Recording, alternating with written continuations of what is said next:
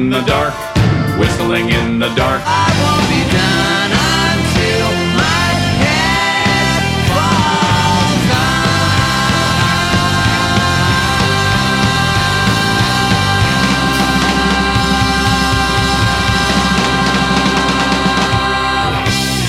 down. Okay. Welcome to This Might Be a Podcast, the song-by-song podcast about the greatest band of all time. That's right, They Might Be Giants. And on this episode, I'm going to be talking about the song Dirt Bike with my friend, Mr. Joe Fish. So here we go.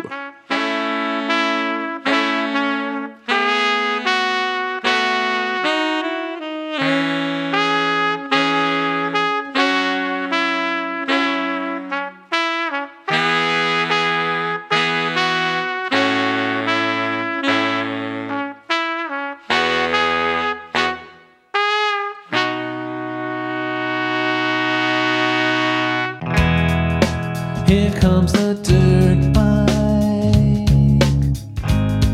Beware of the dirt bike, 'cause I hear they're coming to our town. They got plans for everyone, and now I hear they're over their sophomore jinx. So you had better check it out. Welcome. You've got mail. I don't know. Bwong.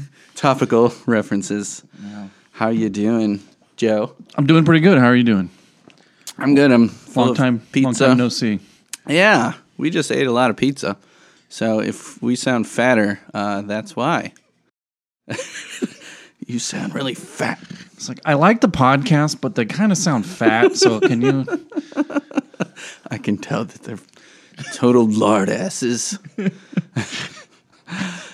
Okay, so I'm glad to have you on for this song in particular, since it's a very saxy song. It is. It's a sax heavy song. And Joe is a very saxy man. His specialty is the Barry sax. I just need to emphasize that word every time. Barry. Yeah. How have you been playing it? Have you been playing the Barry sax Barry long? Barry long? Yeah, plenty of Barry jokes. My Twitter handle is actually I Yeah. I riffs on Barry. So I've been playing the Barry sax for many years now. I could probably do the math, but I'm bad at it. So I picked up the saxophone. I started on alto, which I think most people do. Mm-hmm. That was in like 5th grade. Then in 7th grade, got to junior high, and they were like, we need a baritone sax player. And so the smallest kid in the saxophone section raised his hand and said, I'll do that. And I brought it home, and my Were you mom a was... late bloomer with your... I was never very... I'm not tall, and I'm not really big. You're not short, though. I'm not. I'm about average, but I wasn't very big then. That's for sure. But anyway, I brought it home, and my mom was like, "What have you done?" But I've been playing Barry then since 7th grade, and now I'm nice 35, about to be 36. So did the schools have their own berries that you could use? they and did. You kept They yours had at home. Yeah. Well, they had the con, generic kind of school horn, student horn Barry. I started on that, and then by probably 9th grade, my mom realized I was pretty serious about it, and so we went out and got my own. They're not cheap. They are not. Oh, yeah. My sister was an oboist, so Yeah. not that any good quality instrument is expensive. I mean, my trombone, I didn't even use a trigger trombone until college. I mean, I got a scholarship on it, but I was never like, Mom, I need a trigger trombone. And then they had ones at the school I could use for nothing since I was there playing on a scholarship, and then I just never got my own. So I got the same trombone I've had since 5th grade, and it's served me well. I've never dented it up too much. Yeah, the Barry that I'm playing now, to nerd, like saxophone nerd, it's Mark 6. 1960 summer. Ooh, it's so good. No, but and the only thing that I'm ashamed of sometimes it doesn't have the low A. So B flats is that where it something? bottoms out. Is that something that is newer Barry technology that's come along since the 60s? They had them back then. I think that the B flats were more of your classic jazz horn, whereas the low A's were kind of the more modern stuff. It's pretty much. I think you can probably buy. I don't think you can buy a professional horn now without a low A on it. I think most of them have low A's now. It's standard It's kind now. of standard. Yeah. So, have you ever come up against any sax prejudice in that a lot of, orchestras do not have saxophones? I'm a big fan of saxophone, but orchestras, professional orchestras, do not have saxophones. Usually symphonic bands will, but were there ever any times where you held back because of your instrument and you couldn't join a group? Well, I loved playing in the pit orchestras in high school, and I only got to do that twice. And one time was Little Abner. There was a Barry sax part, so I got to do that. And then the other time it was Fiddler on the Roof, and that's when I busted my accordion out and was like, I can play the accordion. Nice. That's kind of Fiddler on the Roof-ish. And so they were like, okay, we'll do it.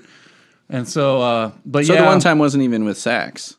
No, so that time I didn't even have the sax. Yeah, so I lucked out with my keyboard skills and sort of applied them to because I started playing piano before I started saxophone. And so, okay. Yeah. That kind of was like the accordion has a piano on it, right? It's the same thing. So and it's close. But anyway, yeah. It's I did. There were a lot of like times where I was like, oh, I wonder if I could play with that sort of thing or do this sort of thing, and then it was very like, yeah, we don't need saxophone. Screw you. I think the funny story. So like originally I was gonna go and be a music teacher like you are. That was my original goal. Yeah. When I graduated from high school, and so I went to Western Illinois University up in Macomb, Illinois, and tried out for their saxophone studio or whatever they had there, and it was pretty good. It was decent. It's not like Northwestern or something like that, but Yeah, sure. I tried out on Barry. I like found a Barry piece, and I went in with my Barry. I'm like standing there, and everyone else has like an alto, and I'm like the only one there with a Barry. And so Stand out. they were like after I did my little tryout or my audition or whatever, they were like, we've never had anyone try out on Barry sax before. And I was like, Did they think it was cool though? I mean, that's yeah. like, Well, they were like, I got in. Yes. They let me in, but they're like, you have to go buy an alto, and I was like, they're like, do you have an alto? I'm like, a Bundy too. Like it was the horn that my mom Sure. got at the pawn shop when I was like, I want to play saxophone. Yeah. And they were like, no, you need to get something like professional quality. And so we had Were to they go not find already overloaded with altos? I mean, Well, what- because the way that the sax studio worked is the sax studio was everyone was on alto, and it was very like it was classical. So it was a very teaching you overtones and Sure. a lot of stuff that I've forgotten, and I dropped out anyway, so it doesn't matter. How long were you there? School started in August, end of August, and I was probably home by November. Oh wow. Yeah, it was a Wow. very quick turnaround. Man. That was September 2001. So to blame it on, And so 9/11. I feel like you can get that. I never processed 9/11. No, I'm just kidding. I just couldn't take it. I just couldn't play the sax No, anymore. I yeah, had no so it reason was- to sax it up anymore. It was a lot of things happened, but it was Sure. it was the first time I had been away from home, and like my mom wasn't there, like helicoptering me. Not to blame my parents or my mom for anything. And you grew up where?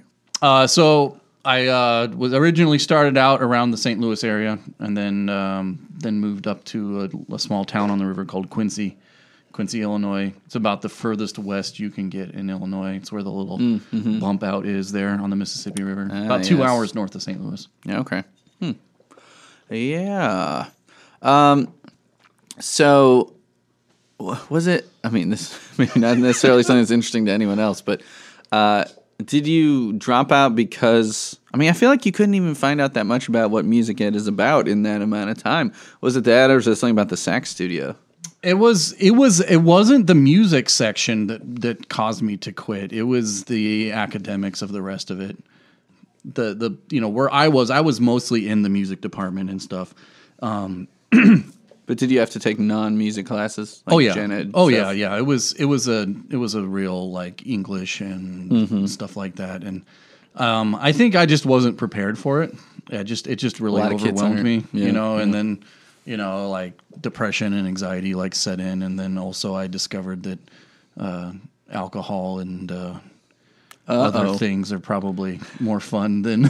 Well, you are a saxophonist, so I think you're required to do drugs at some point in your life, right? But at Augustana, where Cara and I went, the sax guy that was there, he had just come in my senior year, and I believe when Cara was still there, the year after, he got canned because he had some weed in his office or something like that. I'm like, could you be any more stereotypical jazz dude? Yeah, no, Come it on. was sort of a situation where I found the culture of college to be extremely overwhelming and Very distracting. yes, very distracting. Yeah. It was also I was kind of a video game nerd, and it was also like that was when the PlayStation 2 dropped. And so like my mom had given me this bank account that she kept money in for emergencies, and I went and just emptied the bank account at Walmart Oh, no. and bought a PlayStation 2. What'd your mom say?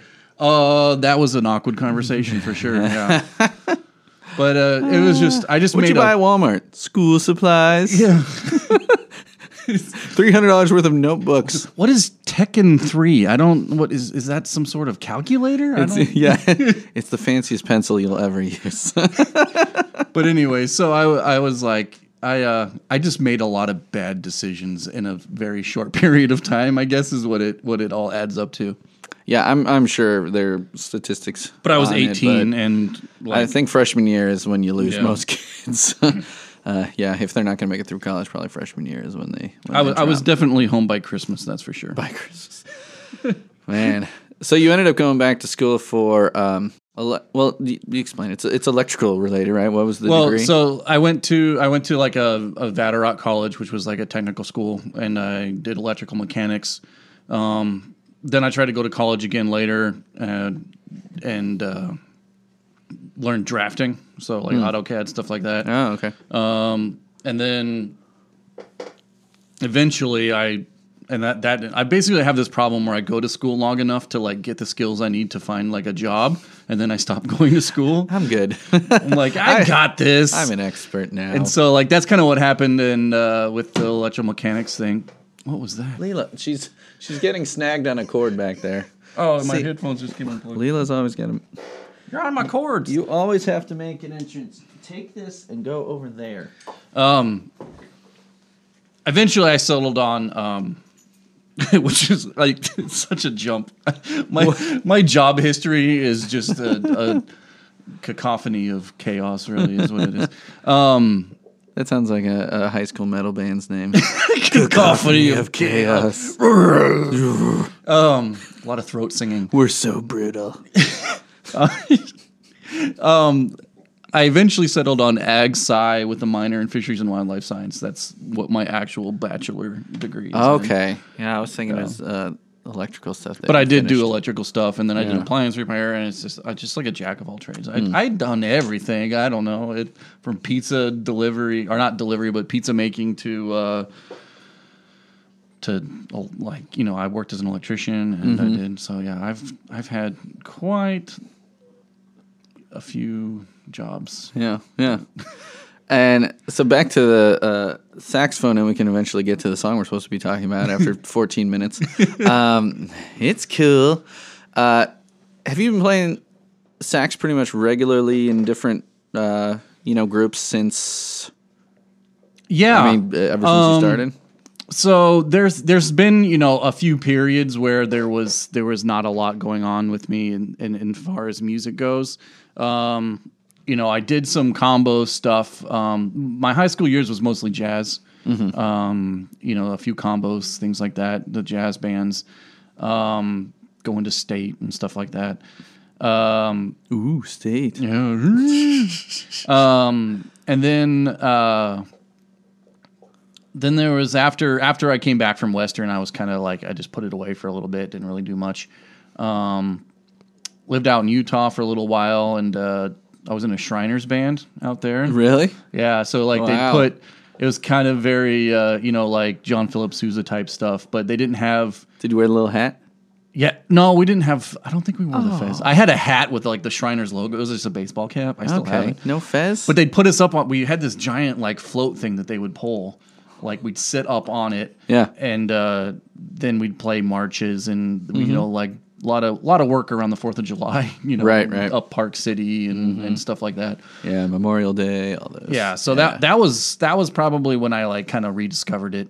And I was like, I really want to do this. This is really what I want to do. And then Quincy, I don't think I really did a whole lot in Quincy. I would play occasionally in like talent shows or something like that. But then when I got here, and then I got into the Big Swing Band, which is our local 19-piece jazz band that we have here. And Who've I recorded, and hopefully the album will be more widely available by the time this episode comes out, but we'll see. yeah, we'll see. And then did that, and of course, like ran into you, and then joined Outdoor Velour and all that stuff. So Yep. Yeah. So now I can't quit. I can't quit. I need more. Bringing that sax power to our Motowny songs and everything else. I mean, I feel like I've kind of become the go-to Barry guy in a small circle of like local bands here. Yeah, So it's like- in a city of this size, I mean, do you know of any? I mean, other than like kids in high school, Yeah, do you no, know of any other adults I- that play Barry? No, I don't think so. Yeah. I think there's You some gotta older, unlock. there's some older guys that fill in for me if I can't make a gig for the swing band or something like that. But Semi-retired Barry players. yeah, Yeah. where they're wheezing by the second set. I can't do it. Takes a lot of air. It's been a while since I played a Barry, but yeah, I can attest to that. Trying to play it on those early Outdoor Velour songs, I'm like, man, getting enough air in it and it still being in tune, having both of those things was tricky. Yeah. So, Dirt Bike by this band called They Might Be Giants. Have you heard it before? Never heard of them. Never heard of the band, never heard the song. So, what are we talking about? Okay, episode over. So, Dirt Bike starts out with some sax harmonies and some trumpet over top of it. So, how, I guess we should back up. How did you find out about They Might Be Giants as a band first? What? So growing up about a half hour east of St. Louis, St. Louis is a pretty big radio market back sure. in the early 90s. Yeah. And they had what I go air quotes on a podcast don't work, but they had a If you say it, it does. air quote kids radio station. Okay. And it was like music. I think it was music. It was kind of, I think, doesn't Disney have sort of like these music stations they do in the bigger markets now? Oh, yeah. And I mean, satellite radio. There's like probably like a dozen. But it's not Disney- like kid bop stuff, but it's more like they played They Might Be Giants a lot. They played a lot of Weird Al. And this is pre They Might Be Giants kids albums. Yeah. But they felt that their songs were safe Their enough. songs were safe enough. So Yeah. like Birdhouse in Your Soul and those sort of like very cheery stuff where if you don't get too deep into it, like, Right. it's you don't realize how depressing it is. But like a lot of Weird Al, like Nice. was on constant rotation. I'm trying to think of some other things. Just a lot of the I feel like the early '90s, mid '90s, there was a lot of these weird, like Three Little Pigs. Do you remember Three Little Pigs Let Me In? Top by the hair on my chinny chin chin. Green Jelly. Green Jello. Yeah, well, it was Green Jello, Green and Jell-O? they got sued, and then they had to become Green Jelly. Because Jello was like, you can't Sure, use trademarked that. name, That's yeah. So that stuff like that, like just kind of, it was kind of like just That weird. song was scary though, wasn't Yeah, it? I feel like Really it was maybe it demented? was always played at night. Maybe it was like in the later hours. But I just remember it was just a lot of weird songs and a lot of music that they were like, this is kids stuff. But it was, like I said, I don't remember. Like I don't even remember the call sign or the letters or anything like that. But I'm sure it doesn't exist anymore. yeah, that's like really what kind of when I was like, oh, this is crazy because it was kind of, it wasn't like the mainstream stuff, and I don't know if they were really playing They Might Be Giants at that time. So how old do you think you were when you first heard them? This was probably 93 or 94. Oh, okay. So I was 10, 11 probably when I first like started hearing them. Yeah. I joined BMG Music. Of course, everybody did. When I was I think when I was probably 12 or 13 years old. My mom was pretty mad about that. But it's for pennies. But Mom, I got 15 cassette tapes for a penny. but yeah, so it was like the radio was really kind of my my only outlet, and being St. Louis, it was a nicer market. You know? Yeah. So that's where I first really was exposed to They Might Be Giants, was this kid radio station. Did you get Flood on cassette from BMG Music Catalog? I think I had Flood. Yeah. I feel like I had Apollo 18 as well. Uh-huh. And then I also got some other stuff, like I got some Nirvana, I got some Weezer. I was like, Yeah, of course. Just went through the alternative, air quotes again, alternative music section, and just. I think I still have my copy of the Blue Album. Check. Because they all had that BMG, like it was specially Yeah, it was like made had the for like them or something. Yeah, like where the barcode would usually be. It just said like there's like a white BMG right. label or whatever. Mm-hmm. But yeah, so I had those two albums for sure. So then, did you get John Henry? Because that's what Dirt Bike's from. Did you get that back then, or was it something you heard later? I feel like it was probably something I heard later. I can't really recall the first time I heard it, but I do remember kind of getting back into their catalog, maybe like 8-10 years ago, like saying like, oh, I can really listen to some of that again, and it's been a while, and then I was listening through. I think I was just going through the catalog, and that song came on, and I was just like, it hits with that counterberry melody, and it's just like, oh, and being a Barry player, anytime you hear a song, like anytime that my wife and I are listening to music somewhere, and I'm like, oh, there's a Barry sax in that song, Right, like right. so it's just, I latch onto that, and I'm like, oh, I know the car and I are always pointing out French horns. And if you listen to anything with John Williams, you're going to hear plenty of French horns. I mean, they tend to get a lot of epic parts in movie soundtracks, but Barry's, I can't wait for my kids to be like, that there is the baritone saxophone. He's using this sort of mouth, and they're like, Dad, shut up, please. Let me see if I can hear the thickness of the reed. Yeah, that's probably a medium Rico. I don't know. Anyway, On Barry's, did they just go medium? It's not numbered. Well, there's every reed maker has their own like scale. Like there's literally charts that you have to look up online and be like, I've always bought Rico for my band kids. I play like a 3.5 Rico, so Okay. that's like a medium. I use a fiber cell, which is like a fiberglass type reed. It's like a generic, because like one baritone sax reed is like $30. So God. it's like I'm okay with the, like all these saxophone players listening are like, Oh no! he uses synthetic reeds. And it's like, yeah, I don't carry a giant humidor around with me with like a bunch of reeds in it. Man, I know. Yeah, and you just like, you drop it. Because when if you put it in. buy a No! box of actual wooden reeds, like a decent box, you're probably going to get 4 or 5, maybe for $30, like in a baritone sax. And maybe one of those is a decent enough reed to like play on for any consecutive amount of time. Man, yeah. It's like buying saxophone reeds is like playing the lottery. You're going to spend a lot of money and not get a lot in return. Well, it's like the double reed players start making their own reeds and Exactly. stuff. But with single reeds, like, are you going to be shaving a piece of wood? You down can to do the that. exact- You can buy some People guys learn how to do that. Yeah, people will buy the stuff and a lot of times what most people do is they buy the reeds, and if they've got like 3 reeds that aren't that good, then they put them on the sandpaper and make them better or whatever. But Man, I ain't got time for that. trombone was easy. I'll tell Yeah. you. They're Clink. they're different Mouthpiece sizes of ready to go. mouthpieces. They're different sizes of mouthpieces depending on, if you happen to be playing the higher parts or the lower parts. At this point, or- it's like I've found my setup. I'm happy with it. It works for me, Sure. and it gives me the tone and the what I need. So it's kind of one of those things where. Did those reeds ever wear out? Yeah, I'll have to buy a new one, but it's hours and hours of playtime. They lose their pop. Yeah, they do. They'll Yeah. The actual what happens is there's like I think it's like a fiberglass base, and then they put sort of like a plastic coating over it, and eventually from the vibration the plastic coating starts to wear off. Sure. Yeah. And you don't want a mouthful of fiberglass or whatever. And Yeah. So many instruments that are made to self-destruct. I mean, drums are the worst. I've bought so many cymbals over the years. I finally know how to play them without breaking them now. Yeah.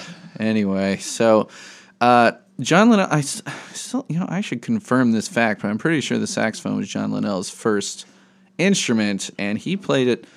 I'm not sure if it's more studio guys on the albums now, or if he's still playing all of it. I'd have to check the credits, but on all the early stuff, Linnell was playing all the sax stuff, and there's tons of it, and even today, like they love the saxophone, and maybe that's another reason that I love the saxophone in rock music so much is just from listening to They Might Be Giants and getting so used to there being, especially and like low saxes, like they're not just full of like cheesy '80s sax solos, but they're like part of the accompaniments, part of the chordings of the songs, and I love that, and that's why it's great having two sax players in my band now. It's pretty amazing. But Dirt Bike is one where like right off the bat, it's like boom, there's some Barry sax. Yeah, right there. it's like out there in the front in your face. It's great. It is ska amazing. Another genre that A lot of sax. you never played in a ska band? I didn't. I kind of missed that whole. surprising. I was in the jazz stuff when the ska was really taking off. Mm-hmm. My wife, she's going to be mad if I say she's got a couple of years on me, but she's got a couple of years on me, and she won't listen. She grew up in like wives don't listen to their husband's podcast. Provo, Salt Lake City, Utah area, and like ska like exploded in that area. There was a lot of ska bands, and she actually has some of the CDs still and stuff. So, but yeah, like if I had at this point I was in Quincy, which was a smaller town, and so there wasn't really the outlet for it. A lot of punk bands, but none of us really went. Oh yeah, full. We never went full ska. Full ska. Yeah, even my band Blue Bottle, we had two trombones and a trumpet. We had, when it was really big in, I don't know, maybe like 96, 97, we were playing, we had maybe like 3 originals that were ska songs, just because our guitarists were too bored. We had 2 guitars for one thing, and they just got bored playing the upbeats, so we ended up just being more of a punk and kind of alternative band that had horn melodies in it. Mm-hmm. Come on, was his first instrument saxophone or not? It says the first band he ever played in was called The Bags, and The Bags with 2 G's, and then Bags. Where are they from? Bags. Brooklyn, right? That's where they formed. But I don't know. They were. Yeah, Linnell was born in New York, but they grew up in Lincoln, Massachusetts. That's why their second album is called Lincoln. That's where the guys met. It says he played with a band called The Mundanes. I think it was a little more serious, like after some new wave. And he stuff. played, new wave band, and he played keyboards and saxophone. So I guess I can't confirm. I'm gonna jump out there and say that it probably was. I feel like a lot of people start piano maybe first or second grade, and then either they get sucked into the orchestra side of things or they get sucked into the band side of things. And does your instrument have strings on it? Does your instrument use air? Go to this room. If it has strings on it, go to that room.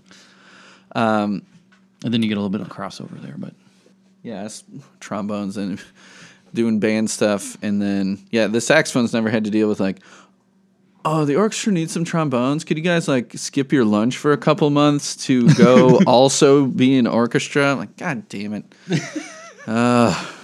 See, I was never sucked into that portal of being pulled 2 directions at once. Okay, so we can both say that we like the arrangement of the song "Dirt Bike" very much. Yes. Yes, I think that it's got a cool kind of funky shuffle to it. It's very laid back. Like when I first heard it, and then after like when I finally was like, oh, I like these 2 songs, and you're like, well, let's do Dirt Bike, and so I kind of looked up the lyrics again. Because I had a vague remembrance of it. Here comes the dirt bike, that stuff. But then I didn't realize how wrong I interpreted the song myself. All right, so let's get into the lyrics there. Well, based on telling you when like we were you said, eating, there's no wrong thing for They Might Be Giants because they will say things and then say something the complete opposite. I mean, they're both of the descriptions that they list here, though, like are Let's hear first what you. okay. How you so interpret the first the song. time I heard the song, the first time I like thinking about it, I thought it was a literal song about dirt bikes. Like, You know- and the reason I thought this is because like there's one lyric in there that sort of throws that theory off, but it's kind of a hard lyric to understand what he's saying. Which I think. Here with they're over their sophomore jinx or jix or whatever it is he Jinx, says. yeah. Jinx, yeah, they're over their sophomore jinx, which then changes the meaning of everything. But it's like to me, as a kid who didn't have access to dirt bikes and always thought a dirt bike would be cool, to me, like it's just a bunch of kids that finally get dirt bikes, and to me, like there's no music video for this song that we could find officially, but And if there was, there wouldn't be dirt bikes in it, just because probably they wouldn't not. do that. Yeah, but it would be like I just can picture like people on dirt bikes, and what's funny is that the juxtaposition of the tempo of the song to riding a dirt bike. When you see people Sure. on dirt bikes, you know, they're extreme. Yeah, they're jumping stuff, but it's like to me, it's like the feeling when you're on the dirt bike. You're just like you're just like the wind is Yeah, blowing your floating. hair, and it's like the whole music video would be slow motion people on dirt bikes, and just like it's kind of like you never see. There's some comedian, I'm not sure who it is, but they have the joke about you never see an unhappy person on a jet ski. Like Right, you don't yeah, ever yeah. see anyone on a jet ski being sad. Yeah, and I've heard that. I don't know who that is. and it's kind of like that, and that's kind of how I felt. It was like Unless like, you crash, then you yeah, but then you're sad or dead. But it's just like the thrill of it, and it's just people like just with like very 80s, of course, too, like Hair blowing in yeah, the breeze. sunglasses and like no helmets, you know, like Of course not. no That's not protective cool. stuff. That's not cool. Well, you know, I talked about this on both the Dr. Worm episode with Kara and the I've Got a Fang episode with my friend Steve, where sometimes the songs are just so weird where it's like, okay, I could like try to like really dig into this and come up with some very far-fetched metaphor or something. Or maybe they just think it's friggin' hilarious that there's a worm that plays the drums. Yeah. Because how would a worm play the drums, you know? And it's fun to take them literally. I think a lot of sometimes. it starts with some stupid tongue-in-cheek pun sort of thing that Yeah, that then maybe. they're like, let's expand on that. I mean, and it's funny having different guests on every episode. I keep repeating myself, but I heard in an interview, I think it might have been for like Google or something. I don't know. It was like one of the huge tech companies. It was for some reason when this last album, I Like Fun, came out, they did an interview, and the guy was like, "How do you keep finding things to write songs about?" Or like, "How do you come up with these?" I don't know, one of those typical interviewer questions. And I hope this is true, and it seems like something they would do. That they just think of like a noun that they've never written a song about. And so I think like they have a song called Bangs. Yeah. And it's like, what other band would write a song about a haircut? I mean, it's about, falling in love with a woman, but like being originally attracted to her haircut. Or again, there could be something deeper to that song. I haven't done that episode yet. But just like thinking of a noun that they have never sung about, and like, okay, we've never sung about a dirt bike before. We've never sung about a worm before. Yeah. We've never, we never sung about the Belgian painter James Ensor before. Stuff.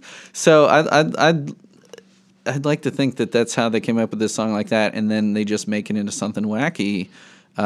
And kind of personify these inanimate objects. And I've always thought it was fun to take this literally too. Like it's some sort of dirt bike that like possesses the rider. it's like once you get on a dirt bike, like, and you ride it by yourself, you're like, it's like the people who are always like skydivers or like won't shut up about how awesome skydiving is.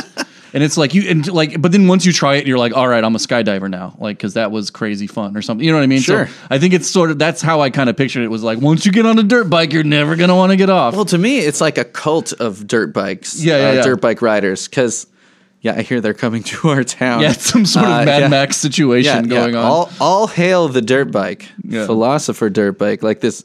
Now it's I'm just- brainwashing. and I'm just picturing like an actual dirt bike where it's like the guy gets on and all of a sudden he's like zombie eyed and like, oh, all hail the dirt bike. Yeah. Mind bending dirt bike in control. Yeah. See, the dirt bike, he's not riding the dirt bike. The dirt bike is riding him. Self-propelled dirt bike. Self-propelled dirt bike. When you like start breaking it down, you're like, this is My- ridiculous, but I love it. I know that's why this band lends themselves to podcasts so well.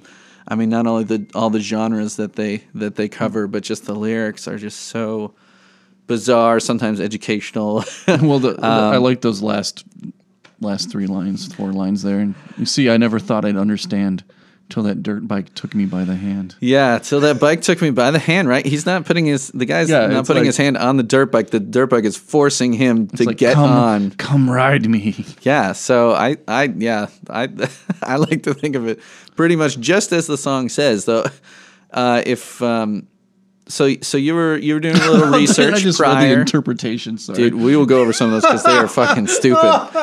Oh my I mean, gosh. they're pretty much, well, maybe a little bit what I was saying, but not very thought out Some at all. conspiracy theory. It's a conspiracy I love theory. it. Well, let's say so you were looking into this Yeah, so this is beforehand. So what does Flansburgh say? So he says that when they first introduced the song the first time at a show, he said, here comes a brand new song. This song is about a fictitious rock band that became a phenomenon called Dirt Bike. It's the story of their phenomenon. And that's where the sophomore jinx sort of is like, 'cause, Right, you their know, second album like flops. "Oh, it wasn't as good as the first or whatever. But Yeah, you know, they got past that, and here they're on tour, and I kind of see that because I think that happens a lot with bands. Is like, you know, it's becomes this phenomenon that just sweeps over everybody, and it's like, you know, like in the '90s with Radiohead, I think kind of did that, and you know, just Though they didn't have a sophomore jinx because their No. second album was much better than Yeah. their first album. But anyway, it's just sort of like I can kind of see that, and then I go back and I read the lyrics. I'm like, oh, I'm an idiot. It's not about dirt bikes. It's about, you know. Well, then we've got, so we're looking at, Well, and then like you said, they wiki. tell stories. So yeah. So maybe he was just screwing with people. But then you got on Good Morning America in 1994, which we'll talk about this. This must be the same as the performance, Yeah, the one the we video we watched. watched.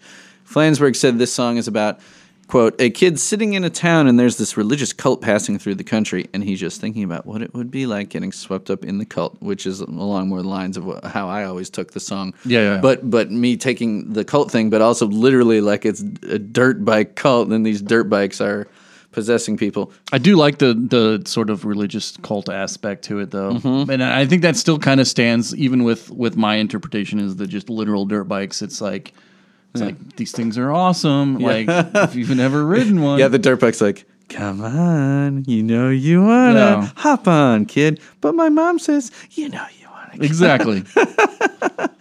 you know you wanna jump that creek. Oh, okay. This So I want you to read this first. So the user submissions for interpretations on the wiki, which has been going for a long time.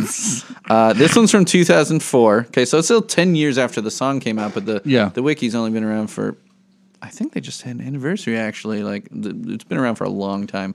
So go ahead and read this. Considering the content of the song, I think it's important to point out dirt bike rhymes with Third Reich By some from guy, user Sheep Sheep. on September 17th, 2004. And then Military time 2237. and then someone else says, "Holy crap, this works so well. It explains the sophomore jinx line," which I don't know. How? I don't know how the Knots Third Reich. They only had. They had their I one think they're shot. confusing. I think they're confusing World War One. I think they think that Nazis were in World War One and You World War think? Two, and so like they lost, and they're like, oh, they lost in World War Two. They lost the second one. They define in their World War sophomore One. year was bad, but no, You know how the Nazis won World War One? exactly. But then they tried again and they lost. I don't think World this War person understands what sophomore jinx means at all. And I like looking at the dates too, because some of these songs don't have that many. Some songs have a ton of Oh my interpretations. goodness, there's a lot of stuff. I think the dirt bike Third Reich thing. I'm gonna say that is purely coincidental. Yeah, what? Although, I mean, not to get into but Brainwashing. Yeah, but the it Nazis. did it plenty of does that. it does sort of seem there is sort of this cult behind that sort of mentality and that Yeah. thinking, and then it's Yeah. But anyway, I mean, with They Might Be Giants, nothing's totally out of the question. I think that interpretation can be applied now, like looking backwards at the song, but I don't think that's what they originally intended. You know what I mean? I think it's sort of like taking a subject and saying, hey, it fits this, as opposed to saying, we wrote this because it fits that subject. You see what I'm saying? Yeah. So Right. anyway. Right. Yeah. Yeah, well, it's like when Cobain or any other artist dies young or commits suicide, and then everyone starts reading stuff into the lyrics. Yeah. It's a lot easier to go backwards like that. I do think that and then this one goes on about the sophomore jinx again. Yeah. So let's not read all of these, but let's just scan real quick. This is the one I think that basically, like, some of the times the interpretations will be like not confirmed but widely agreed upon and bumped to the main page. Yeah. About the song. Well, here's one where they think that the song's about they might be giants themselves. Yeah, how? That they had a sophomore jinx. Lincoln, I would say Lincoln was probably more popular than their first one, and then it led up to Flood. I don't know. I wouldn't say they had a sophomore jinx because they didn't blow up. Oh, see, the coveted possession. See, that's my literal interpretation there. Yeah. I like how it says, though, in general, it's called dirt bike because, as a child, a dirt bike is one of your most coveted possessions. Maybe yours, dude. It sounds like you wanted a dirt bike. I wanted a go-kart more. Yeah, I mean, I just wanted anything that I could drive. You know what I Right. mean? If it Yeah, had a before motor in having it a and license. wheels, then I was like, that I didn't have to power myself. I was like, woo. When I was younger, I wanted a Power Wheels, and I never got one. Yeah, no, me neither. Pow, pow, Power Wheels. Pow, Power Wheels, Power Wheels. Pretty sure that's how it went. And you just get it in the grass and it goes, it's like no traction. Plastic wheels, yeah. Billy, you weigh too much for that. Okay, here's a good one. Flansburgh is confused. I think Mr. Flansburgh is even confused at the meaning of his own lyrics. No offense to him, though. Why is that even on there? I don't get. Yeah, Your thought process is wrong. What? But they provide no explanation of why they think he's confused. I don't get. How do you get confused by your own song? I just started writing the song and it just got away from me. But then we recorded it anyway. So weird. Dr. McNinja. I said we weren't going to read any of these, but Dr. McNinja issue of Doc Gets Read. I don't know what that means. Cut that out. Can we talk about the child buyer one? Do it. All right. So, has anyone ever read the book called The Child Buyer? Never heard of it. Apparently, it's about an odd man. I thought I said old. An odd man on a moped thingy who's going all over the U.S. and somehow convincing parents to give up their prodigy children for money, fame, etc., for the better part of the government. Actually, this album contains numerous songs that remind me of books I have read. Well, okay. They Might Be Giants are a very well-read band, and I wouldn't be surprised if books inspired some of their songs. But correlation isn't causation. Like that's like just because it reminds you of that. I mean, I guess, but it must be about this thing I thought of. I think that they're latching onto the moped thingy with the dirt bike there. But a book called The Child Buyer. I'm gonna have to look into that. The Child Buyer. Yeah, is this a real? Is this fiction or nonfiction? I want to know if Proceeding this is true. unsigned comment. Let's see. We've talked arrangement. We've talked lyrics. We're going on 45 minutes here, so let's. Yeah, there's going to be a lot of editing on this one. Surprisingly not. Usually anytime someone says edit this out, that means I'm not going to edit it out. So you probably should say don't edit that out. It's reverse psychology. Keep it all. Keep that all. So let's talk about their performance on on Good Morning America, where Flansburgh also said the thing about the cult. Mm-hmm. And so this is their first album they were a 4-piece when they first expanded to live drums and bass. So on Good Morning America, Linnell is playing the Barry sax. And then they have two dudes who, I'm not sure if they're frequent contributors or from the era or just dudes they brought in for that live performance. So there's a guy playing a trombone, which I don't think is in the original at all. But then there's a guy playing trumpet, which is in the original. It sounds Barry tenor and trumpet to me, I think. Is the way I... that's what I thought. Listening to the arrangement. I mean, the trombone works well to cover the tenor part, for sure. Same octave. John Flansburgh and the rest of They Might Be Giants performing Dirt Bike.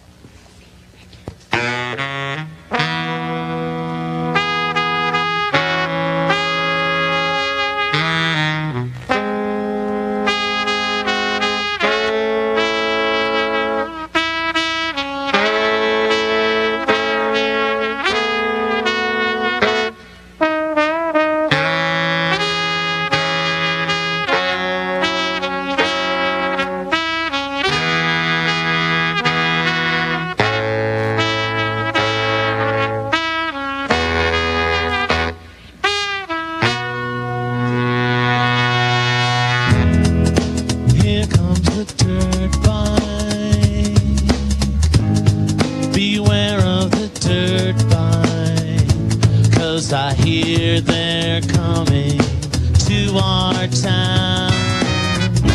They got plans for everyone, and now I hear they're over their sophomore jinx. So you had better check it out.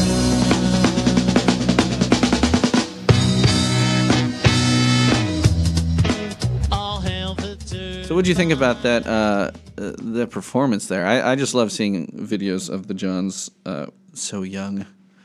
So young. Yeah, I think that it's a very interesting pick for Good Morning America, right? I feel like that in The itself, viewers that watch. because I mean, like you said, you looked it up. There's been hardly any covers except they did their own cover of it where they I wouldn't.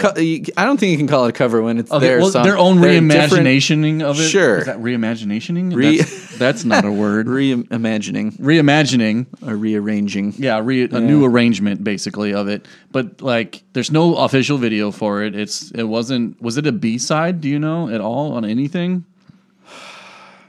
It wouldn't be on the album if it was a B-side, though, right? I mean, they wouldn't. Yeah, I know different bands work that different ways. I don't think it was ever released separately. Yeah, so I mean, if it's that's what you mean. like they have all of at this point they're fairly well known, right? Yeah, I mean, this was their fifth album. They Yeah. were no longer on a major label. They put out Flood and Apollo 18 were on Elektra. They were no longer on a major label, but they had been. You know, people knew about. So to them. go on Good Morning America of all, like, I don't even know what day of the week it was that this was supposed to be, but to go on Good Morning America and then pick this completely obscure song, Yeah. I think is sort of like telling of like their attitude of Good Morning, of having to play on Good Morning of America a little bit. You know what They I mean? like fucking with people. Yeah. And I think just knowing how, like, you know, some 60-year-old woman to hear is having a whoever it coffee. was, she goes with their new album, blah blah blah. She's like, here they are performing Dirt Bike. You know, like, it's just kind of like the weather in 5 minutes. You know what I mean? Kind of like it's just so weird. I think the only person that doesn't sound awkward on a major show introducing the Might Be Giants is Conan. yeah, He has a very similar sensibility yeah, to them. the That humor. kind of absurd. Yeah. Dirt Bike is an absurd song. Yeah, the Good Morning America appearance is Yeah. it just Oh, good stuff. it works. So the I was a little disappointed about how it's rating. ranked. yeah. And, you know, did you make an account on the I haven't the wiki? made one. I'll have to make one. And You should, because stuff, the more obscure songs, not that this is an I obscure mean, only song. 86 people have given it a rating. Yeah, so if you give it a 10, it will move. Because Yeah. I've seen this happen quite a few times. And even since I recorded a couple episodes before we had the baby, and I said something about the end of the tour is the first episode. And when I recorded that, I talked about some of like the top 10, and they're they totally had different now. Not totally different. they've- Like they've they've shifted. rearranged. Yeah. Some have been bumped out of the 10. Yeah, I've had some songs that I'm like, I've Got a Fang is listed like 500 out of 896. That's so wrong. Yeah. Give it a 10. Well, and it's kind of like I don't think I've ever heard a They Might Be Giants song that I was like, I'm okay not hearing that song again. You know what I mean? Like, yeah, even the songs that some people might not like, they're probably interesting in some way. Yeah. Like they don't go for meh. You know, they're not a meh kind of band. Like if you don't like them, it's probably because they're too weird. I mean, I'm not Exactly. saying that no one should. I'm not saying everyone should be a They Might Be Giants you're a horrible fan. person if you don't like They Might Be Giants. Yeah, but like if you don't like them, it's probably because they're too weird. It's not because like, oh, they're bland. It's kind of a litmus test, to steal a phrase from my wife, of like how cool or how relatable I am to somebody. It's like They Might Be Giants, and they're like, no, and I'm like, okay, clearly we cannot be friends. It's a test to see exactly how. I mean, 50 million They Might Be Giants songs can't be wrong. Oh, that's a good name for a collection.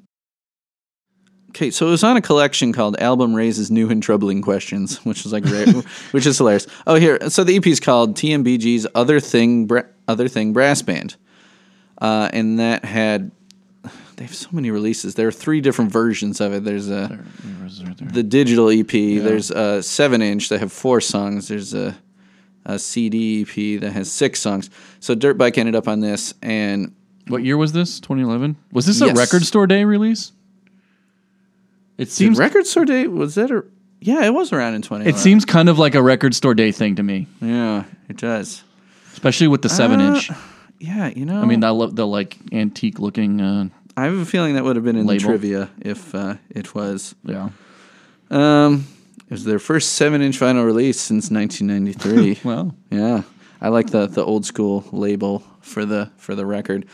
But so we were looking right before we started recording. We were trying to find out. They call it the Other Thing Brass Band. We're like, is this some band that does their own things? And apparently not. It is just guys that have played with them before. It is Mark Pender, who I found out since recording the Dr. Worm episode.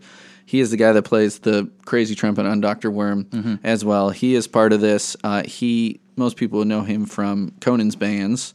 Mark Pender, I think, has been with Conan since the very beginning. And then Dan Levine plays Levine. Yeah, one of those. Levine. One of those. He plays trombone, and he's played on quite a few They Might Be Giants things as well. And there's a tuba player. Where? Marcus Rojas on tuba. There you go. Yeah, okay. The 4-piece ensemble formed in 2003.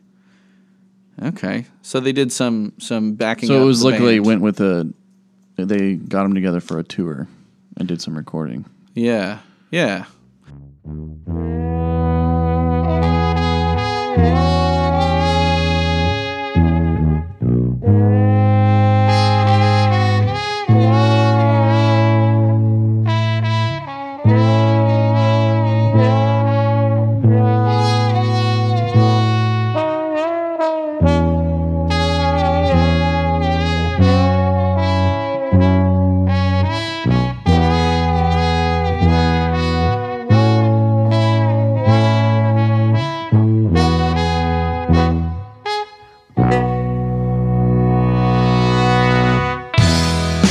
Here comes the dirt bike. Beware of the dirt bike, 'cause I hear they're coming to our town. They've got plans for everyone, and now I hear they're over their sophomore jinx. So you had better check it out.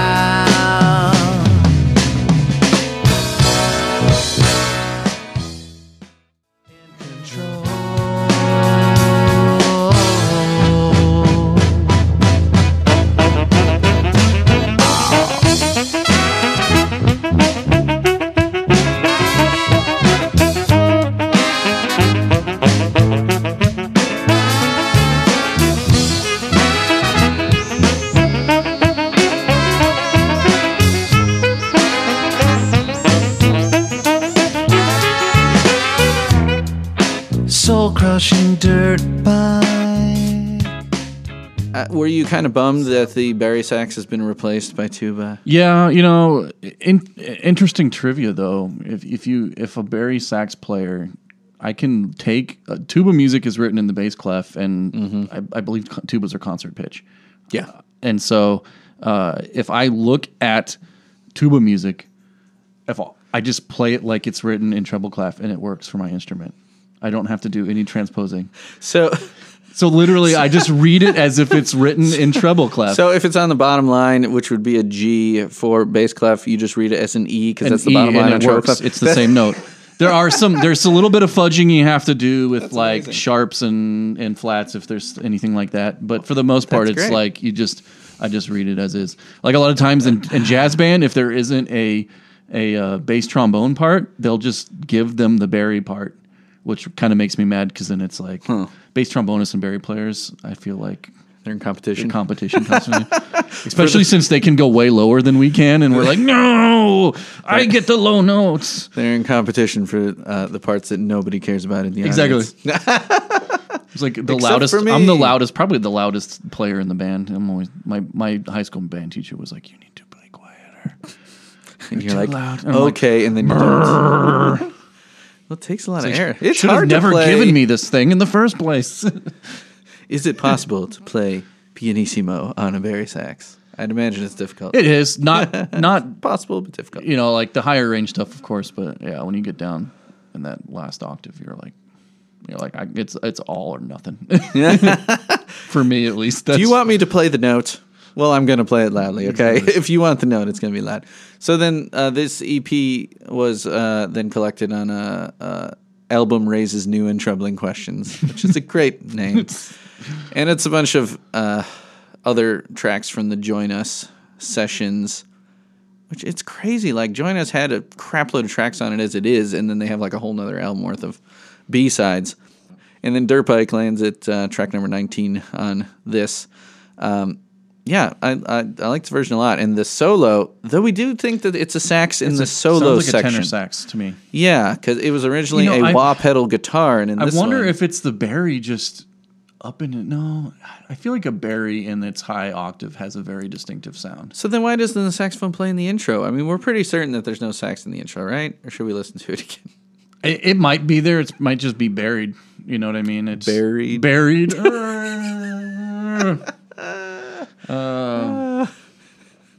The tone might be buried tone. Good Lord. Yeah. Good Lord. The podcasts always take a shift in tone when I'm actually sitting right next to the person that I'm talking to, rather than just via Skype with like a shitty connection. I can go. We're rewatching 30 Rock, and like just like it being 10, 12, whatever years ago, like it's the cell phones they use. And like she's talking to Jason Sudeikis' character in Cleveland over Skype and just keeps freezing. I'm like, oh man, those were the days. Okay, so covers of this song are pretty much non-existent. Now I was looking up. So far. Yeah, you know, I mean, I was even searching like I'd originally just been searching YouTube, and I'm like, well, let's look at Bandcamp, and it turned up a lot of They Might Be Giants covers, not of Dirt Bike. Well, if you Google, like I was doing multiple Googling because I wanted to see the arrangement if anyone had actually transcribed the arrangement of the saxophones, and No such luck. searching Dirt Bike parts does not generate, you know. Did you find YouTube videos of some guy making his sax sound like a dirt bike? Or No, it was like it was flutter-tonguing? mostly just like pieces of dirt bikes.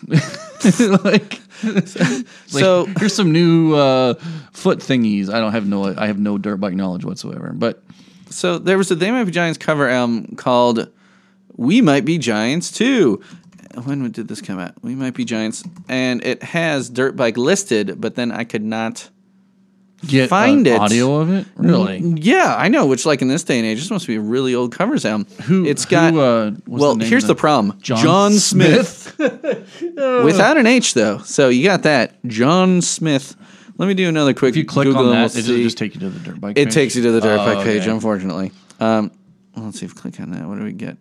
Oh, okay. Here's some information about it. 1998. Okay, so it's a 20-year-old compilation. Pre-YouTube, which doesn't help. You can get it for free.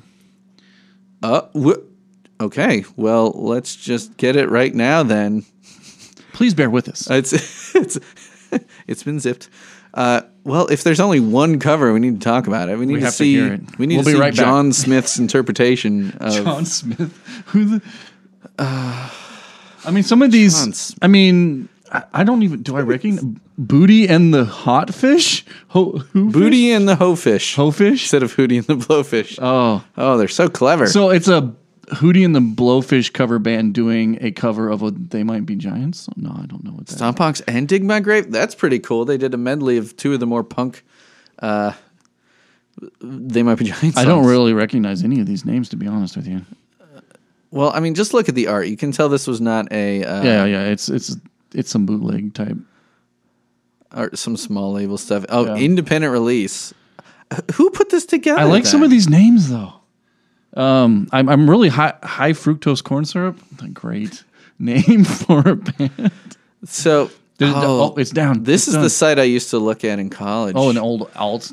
Yeah, before the wiki. Yeah. Alt.music.tmbg. Using that So, okay, so people that were lurkers like me on that site put together this album. Man, it's amazing that something would be that organized by just like people hanging out talking about they might be. So giants. it's like some guy on. Oh, there's a band called Slurp. I'm like, why did you say Slurp? Some guy on a Usenet news group named John Smith. Yeah, that probably wasn't his name. You think? I don't know. I don't know. Oh, I should tell the band Yesterday's Chips that there's a band on here called The Chips Are Ready. The Chips Are Ready. They do Destination Moon. French Silk, hence the name. Okay, let's unzip this baby. Zip. Tom Bootwell and the Greater Delaware. What? That's what it says. Hot waffles. Opposed to no one likes cold waffles. Room temperature waffles. There it is, right there, number 10. Okay. Oh, I'm so excited. All right, let's see what John Smith does with a dirt bike. Come on, John Smith. Don't let me down, baby. A lot of background noise. Yeah, there's some. He skipped the over intro. the intro. Yeah. It sounds like a sequencer. Yeah, that's not real drums. Yeah, it's like Adam and his package type stuff. And now I hear they're over their sophomore jinx, so you had better check it out.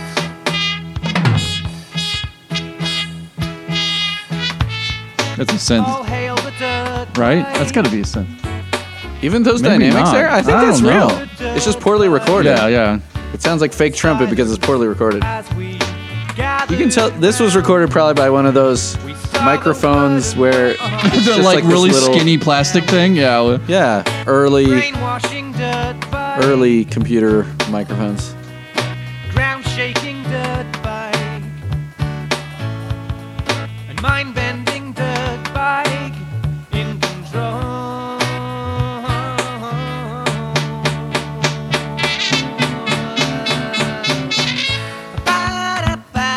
Oh, there's some scatting. Scat.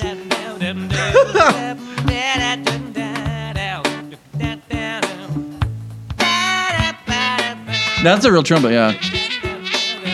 Not bad, not bad. Some Sounds some like- banjo, like synth banjo back there. Oh, a couple of real drum sounds for a second. Got a little jazzy there at the end. Doom, doom. That was interesting, man. That was definitely 1998 home recording right there. Wow. Well, John Smith did pretty good. It's fine. Yeah. He cut right to the chase, though. Yeah. Well, Just a guy with a synth and they can play the trumpet. yeah, Yeah, I'm assuming he did. and all of scat. it. Man, can he scat? Oh, that's good stuff. So that's the only cover that I can find. You're gonna have to listen to the rest of that album for some of the other ones. Oh, definitely. I'll be playing these on there. iPalindrome Eyes on there. Oh, Mr. Claw. They're getting deep. That's Yeah. an early B-side.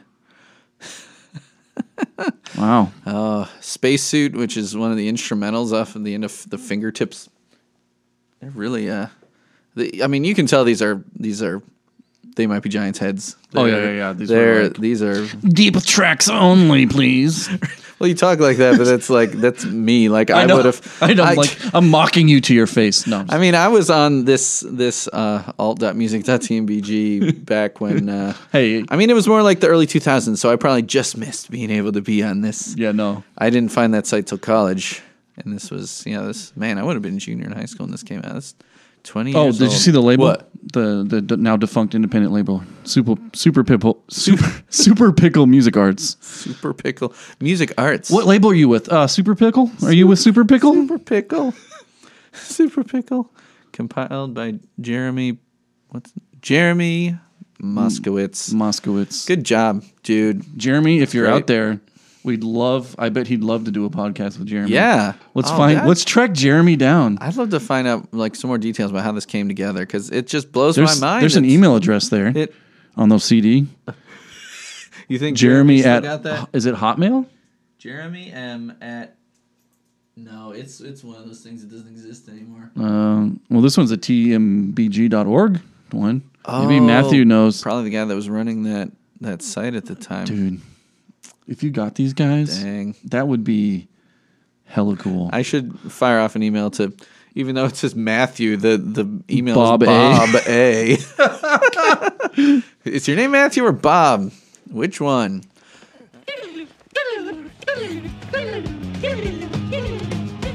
Yo, yo, yo, yo, yo, yo, yo, yo. Yo. Mine's not. Oh, we don't have your... Okay. Mine's not yoing. Now is it yoing? Yo. This is staying in the episode. 2 months later... Wasn't it was like before the John Henry It was demos came out. December like 15th or something like that. I had a So- mix done by December 15th of yeah, this So episode. it's been a month And it's- or two. Yes, and it's February 18th, so it's been over a month. This will be coming out. months. This will be coming out the Wednesday after our show. I set it up like that just so we could take a live Finally. recording. So we can do a live recording. So play well, Andy. You're supposed to yell okay. No. Yeah. I'm going to screw it up. Yes, because we're debuting our performance of Dirt Bike at our March 1st record release show, which will already been released, so you could all go buy it now. OutdoorFloor.bandcamp.com. Doesn't have Dirt Bike on it, but it has Dr. Worm, so that's something. Can you put it up there as like a single? A bonus or something? Sure. Live if it's bonus good, track. yeah. I mean, it's got a whole bonus like CD. live albums. It's not going to make it on the CD, but I don't like live albums. what about MC5 Kick Out the Jams? It's their first album. Yeah. Is I live. guess, yeah.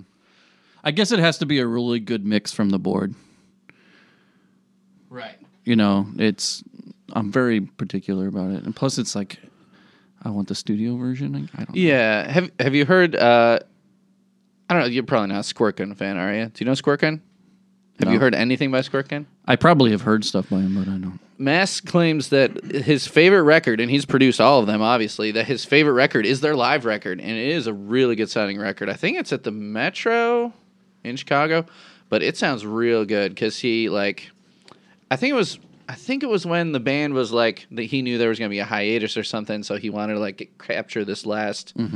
You know, they've reformed since then, but if I'm remembering correctly, so it was like, it's kind of like a greatest hits record of, you know, a sort of like, these are our best songs and we're in peak form and we might not play again for a while. So he like went all out and it sounds really good. NoFX, I heard They Suck Live is a really good live album because the banter makes it. Yeah.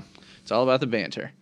And then, like, there's mistakes in there, and it's obvious. And then, like, El Jefe would be like, oh, man, I fucked that one up. You're like, yeah, what the hell? He's like, oh, well, I jacked off before the fucking show. Every time I jack off before the show, I fuck everything up. There's a few So it works, Dead like, Kennedys perfectly. live tracks on Yeah. some of their albums. Give Me Convenience Yeah. has a couple that are really good. And He's like, it- Lars's guitar broke. Yeah. And then the whole showered me with water. Shelby offers voices. Because that was show banter, right? When he tells, Yeah. that's why he tells the story. Well, then he tells 'cause that story because he's waiting for him to putting a restring the guitar. restring Yeah. the guitar. Yeah. And they showered me with water. You should all go listen to Dead Kennedys. I'm not going to drop in a clip here. You should know better. I don't know. Is there much overlap between They Might Be No, Giants fans and I Dead don't Kennedys think so. fans? They're kind of hard to get into, I think. You know, I'm starting to find out though now that I got a new get. I'll go ahead and announce because it'll probably be scheduled just this morning. Do you guys know who Franz Nicolai is? The silence speaks for itself. Oh, well, these guys aren't cool enough to know the keyboardist and accordionist in the Hold Steady is going to be on an episode I of know who this the Hold podcast. Steady is. But He's fucking awesome. Like the best Hold Steady records were the second one where he started with them, and then up until he left the band. I think he rejoined though, or maybe just live. But he's also in this band World Inferno Friendship Society, which is has some punk cred. But he's super awesome. He's got the waxed mustache. He has all kinds of accordions, so I'm excited to have him on. Just this morning on Twitter, he's like, yeah, sure. let's do it. Yeah. So I hit up the accordionist of the Decemberists too. So fingers crossed on that one. I'm just gonna think of Just go through the accordionist the accordion Rolodex section and yeah.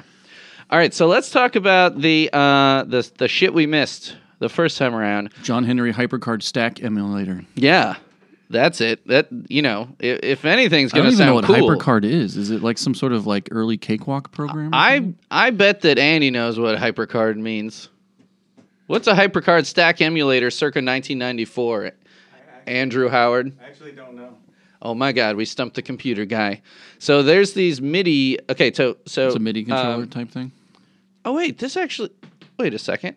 They Might Be Giants originally produced this promotional Oh, item no. in the early 1990s using HyperCard. And here someone reproduced it as a Flash movie for the 20th anniversary. So in 2014, someone put out, they recreated it. So this version This of is Dirt from Bike, 2014. I thought it was from like, well, they were remaking it. yeah, but I didn't realize that this Flash thing, it seemed so early internet to me that I just assumed it was from like the 90s. It's faithfully reproduced from 1994. Oh, okay. So the original this is what it thing is looked from like. 94. Okay. Yeah, I'm I get it. assuming that this is very similar to slow. what it looked like because this looks like 1994. Yeah, it's the Apple, old Apple. the Macintosh. Yeah. And it's got all of these MIDI things that sound like the songs. Like, let me play one that actually sounds more like it for all of you, just so you know. Let's see, Meet James Ensor. Meet James Ensor. Ensor. So that you can tell it's the song. Yeah. Now here's the Dirt Bike one. It sounds like the Stranger Things theme. Yeah, it's Zelda Dirt Bike to me. It's like NES 8-bit type stuff. You can hear it in there, but there's a lot of The high notes. yeah. The arpeggiation is very. Yeah, it's so fast. If you really pay attention to the high notes, then it starts poking out. I think that time I realized it more. I tried to listen to this on my computer, and I don't know what I was using. I was using Chrome, which is what you're using, but it played it at like 3 times that speed. It went like super fast. It was like, and I was like, "What is this?" I don't. Your flash. Yeah, your flash wasn't up my to flash date. player was out of date. Yeah. My flash was broke. What? Are you done? Almost. The mics are rolling and cars down in the basement. We're about to have band practice. Let's talk about Everybody's the dirt bike. here. Let's talk. The whole gang's here. Let's talk about the dirt bike Demo real quick. demo.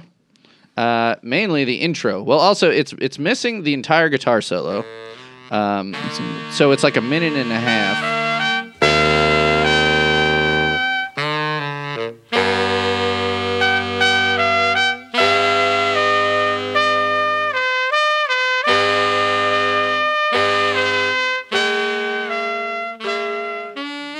Even the trumpet is slightly different melody too. And it's played more kind of like flat. Yeah, it's more straight.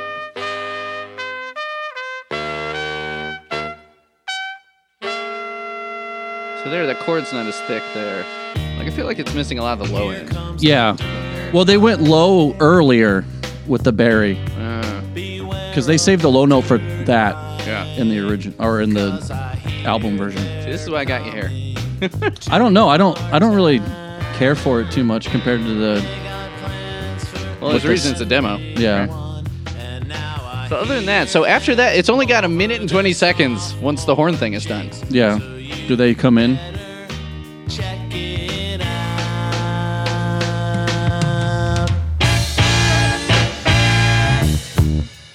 See, that sounds lower than. Really? Is it in a different key? I don't think so. Can you guys hear this too? No. Oh, it gets a little funky here. Understand till that bike took me by the hand. Now I ride.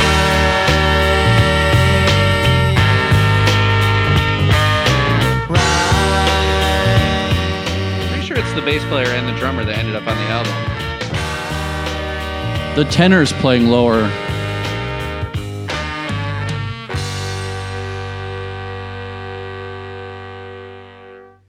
This is the demo. This is the demo. I know. No. Yeah, this is the one I listened to 20 times in my car. Oh yeah, because that's the CD you had in your car. I gave her the whole She's been stack. learning the wrong part. Like when the new They Might Be Giants stuff came out, we had it on CD because it was only on CDs, and she had them in her car. Yeah, but the bass part, I mean, it was already pretty close to what I you don't can know, hear those- it more on this. Yeah, mix. those early chords are wildly different, though. Yeah. It's Well- more dissonant than. I'll play that for Andy after we, because he wasn't hearing that part. Yeah. So yeah, they skipped a guitar solo. It's way It shorter. stinks. Anything else? Yeah. Good thing they fixed that song because it sucked and now it rules.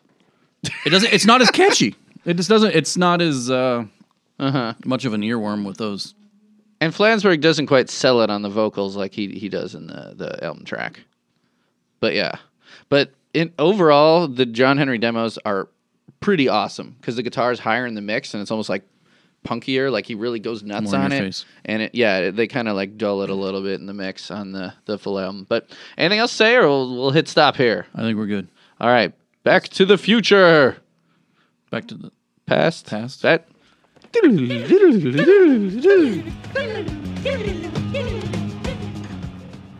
Anything else we haven't talked about with Dirt Bike that you wanted to get into? I feel I don't like think so. I think we pretty well covered it pretty well. Yeah. All right. Well, we are debating with Outdoor Velour doing a cover of this ourselves. So I think we could. I think we could do it. If that happens before this episode airs, which this is the 7th episode, I don't know if they'll be in the exact order, but if we can get a cover together and do a live recording of it before this airs, I will drop it in this episode.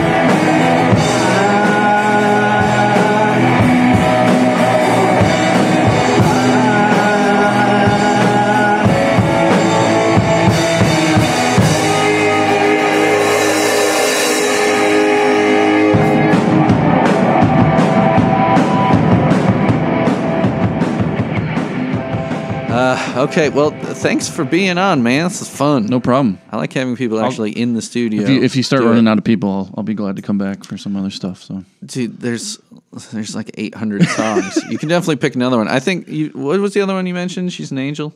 Yeah, that one was already claimed. That's the only reason I didn't. But then I could put you down for another. We could do Older maybe or something like that. Older would be good. Or we can. I'll go back because you're not as much a completist as I am. I can point you towards some of my favorite sax ones, and you can see what you think. Okay. Maybe you'll find your new favorite They Might Be Giants song. So thanks everyone for listening to This Might Be a Podcast. You can follow us on Twitter at This Might Be a Pod. You can email us Gmail thismightbeapod@gmail.com. And you can go ahead and call us and leave a voicemail, and we will play it on the episode. Unless you're very, very mean, and we can't handle criticism like Dr. Worm can. So you could call us and leave a voicemail at. Are you?